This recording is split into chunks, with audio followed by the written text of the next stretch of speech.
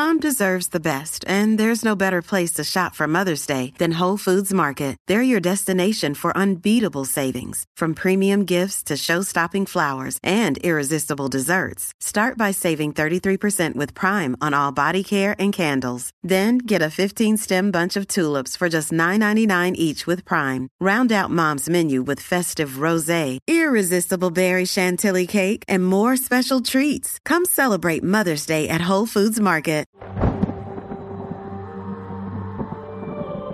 This episode of Return to Tradition was brought to you by the Saintmaker Catholic Life Planner Toolkit, a resource using Catholic wisdom and modern science to help you achieve that sanctity God is calling you to. Thousands of Catholics are on the Saintmaker journey, and you can join them with a 90-day risk-free trial offer backed with a 100% refund guarantee. Go to www.thesaintmaker.com/Return to Tradition to learn more and use promo code Return to Tradition to save 10%.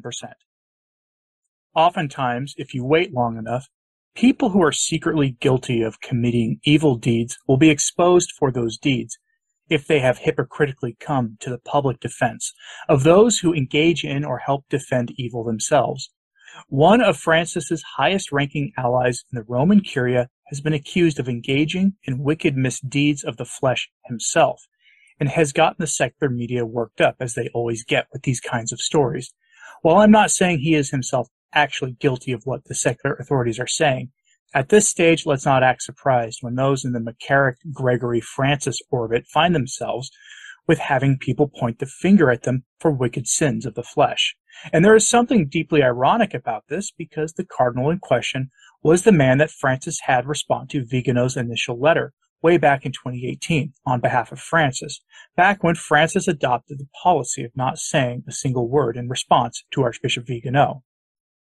The cardinal in question is Marc Ouellet of Canada, a man who at one time was thought to be a Benedict XVI type cardinal, who was thought to be Pape Bile and all the rest of it. As time went on in Francis's reign of hypermodernism, the truth about Cardinal Ouellet seems to have emerged, that he's a modernist just like Francis. But now the chickens have come home to roost for the cardinal. Various media outlets, both Catholic and secular, are reporting that a woman, yes, a woman, I guess there's at least that going on in his favor, has come out and said that Cardinal Ouellet tried to touch her in ways that weren't exactly welcome. The media are breathlessly using words synonymous with violence to describe the incidents, which, legally speaking, that's the right thing to do, I guess. And given that this is coming from Canada, involving a Canadian bishop, this is just more headaches for the church in Canada, especially considering that this is a new class action lawsuit filed in Canada in the past few days. From the MSN article on this, quote, "A woman identified as F in court, documents tabled on Tuesday, accused Ouellet of several incidents of unwanted touching, including sliding his hand down her back and touching her backside at a 2010 event in Quebec City. That day, more than during previous meetings, F understood that she must flee Cardinal Marc Ouellet. The uneasiness she felt was more present than ever," the lawsuit said. End quote.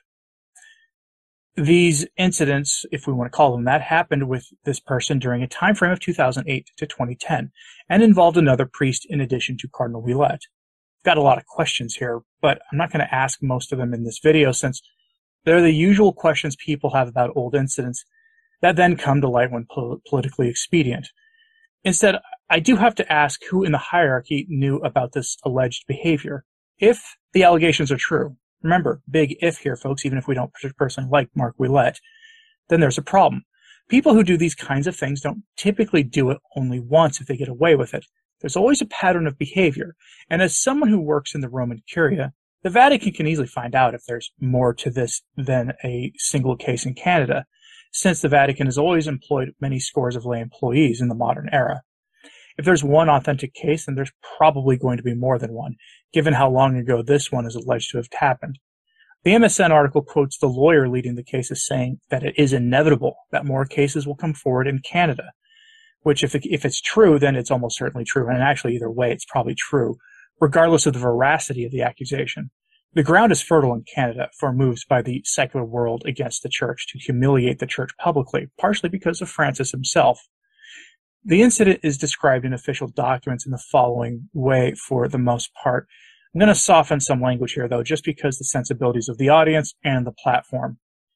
mostly quoting the MSN article. Quote, following a dinner at the Sisters of Charity in Beauport, Quebec in August 2008, the Cardinal allegedly massaged F's shoulders and stroked her back in a conference room, according to the lawsuit. F remained frozen in the face of this intrusion and didn't know how to react, the lawsuit said. In November of that year, the Cardinal allegedly kissed her cheek and hugged her, quote, with familiarity, even though they had only seen each other once or twice before, and held her firmly against him, caressing her back with his hands, ending the mini quote. In 2010, during an ordination ceremony for a colleague, Ouellette allegedly told F that it was the second time they had seen each other in 1 week, and that he could kiss and hug her again because, again quoting the document, there is no harm in spoiling yourself a little. Wow. The Cardinal then allegedly kissed her cheek, hugged her, and slid his hand along F's back to her backside. When she tried to speak out about the Cardinal's alleged actions, F was told that Ouellette was, quote-unquote, very friendly, and that she wasn't the only woman to have that kind of, quote-unquote, problem with him, according to the court documents. End quote. That last part here is key, folks. According to the court documents, the plaintiff isn't the only one to have this problem with the Cardinal, by his own admission, if the quote's true. The plaintiff sent a letter to Francis to try to bring this to his attention. Whether it ever got to him is unknown, given that the mail in Rome is often filtered before it ever reaches the desk of the man the world thinks is Pope, and we have plenty of cases of this preceding Francis. But to give you an idea of how important Cardinal Ouellette is in Rome, the MSN article really makes his level of influence clear, and I think it's kind of an insidious thing they're doing here. Quote, Ouellette in 2013 was considered a front-runner for the papacy, following the resignation of Pope Benedict XVI. At the time, Italian media reported that Ouellette, tied with the Italian Cardinal Angelo Scola in early tallies at the Sistine Chapel with Jorge Bergoglio, who eventually became Pope Francis, coming in third. Ouellette reportedly convinced his fellow cardinals to throw their support behind Bergoglio. End quote. And that is why nothing came from Francis allegedly receiving a letter about Cardinal Ouellette, if he actually got one. Late on Thursday, Francis, in his infinite mercy and wisdom, decided to be merciful to his friend and benefactor, Cardinal Mark Ouellette. He said publicly that there will be no investigation into Cardinal Mark Ouellette, that there was nothing compelling in the testimony of the woman who pointed the finger at him. There will be no investigation into Cardinal Mark Ouellette's behavior at all. A chief investigator, a Jesuit priest, had already looked into the case. It's worth noting here that the Jesuit priest in question made his announcement maybe 24 hours after the news initially broke. He must work very quickly. I'm impressed. I have a lot of investigative stories I'd love him to cover for me then, because he is very top-notch if he can get answers that quickly.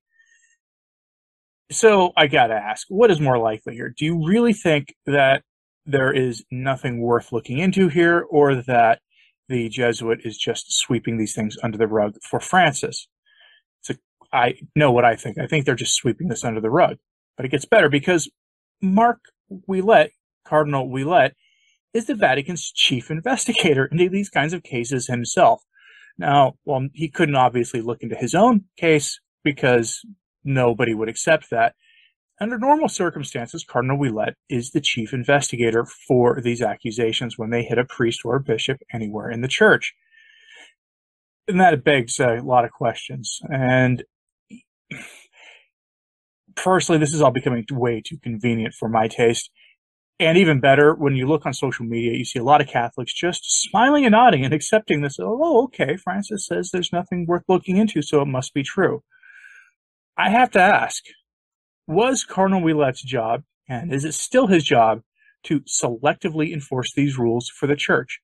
Look, we know what would happen if a priest of, say, the FSSP had someone point the finger at him for this kind of thing. Mark Ouellette would come down like the wrath of Francis on the person.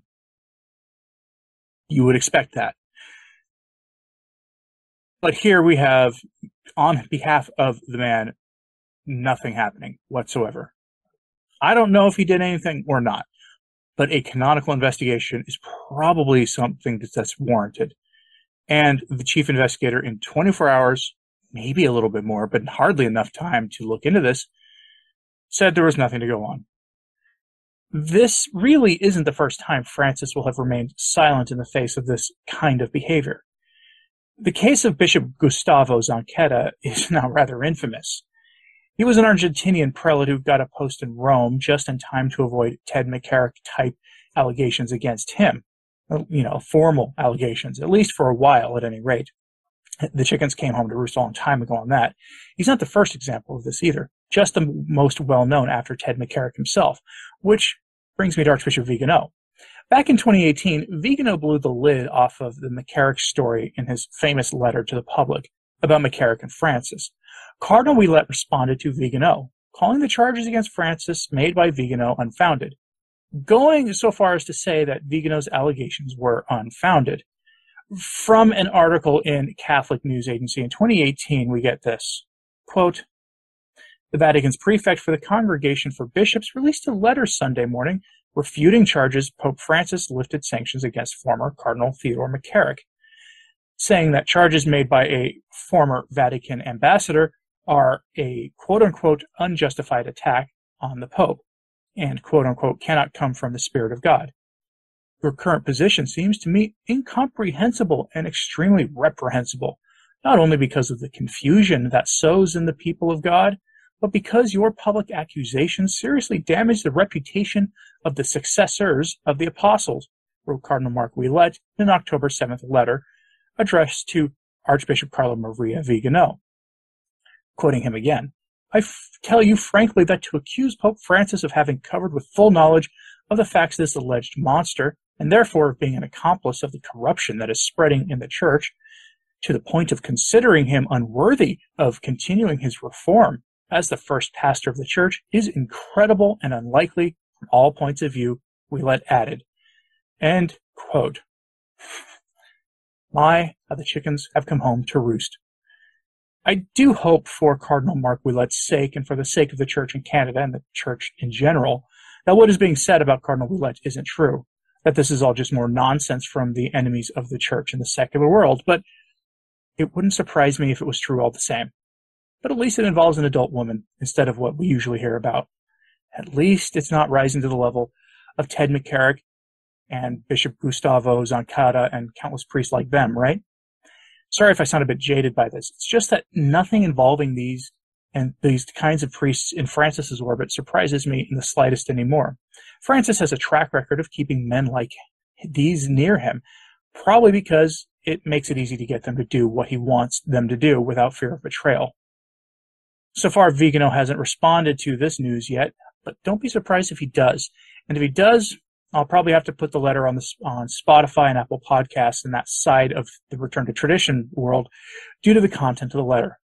So watch for an announcement of that being made here. But I'm curious what you think about all this. Is anything involving Cardinal Ouellet that surprising to you? Is this likely just an attempt to take advantage of the bad press the Church has been getting in Canada recently? Do you think this is even true? And has Vigano been vindicated 4 years later? Let me know in the comments. Please like and subscribe if you haven't. It really does help. And share this on social media if you can. That really helps as well. And as always, pray for the Church. I'm Anthony Stein. Ave Maria.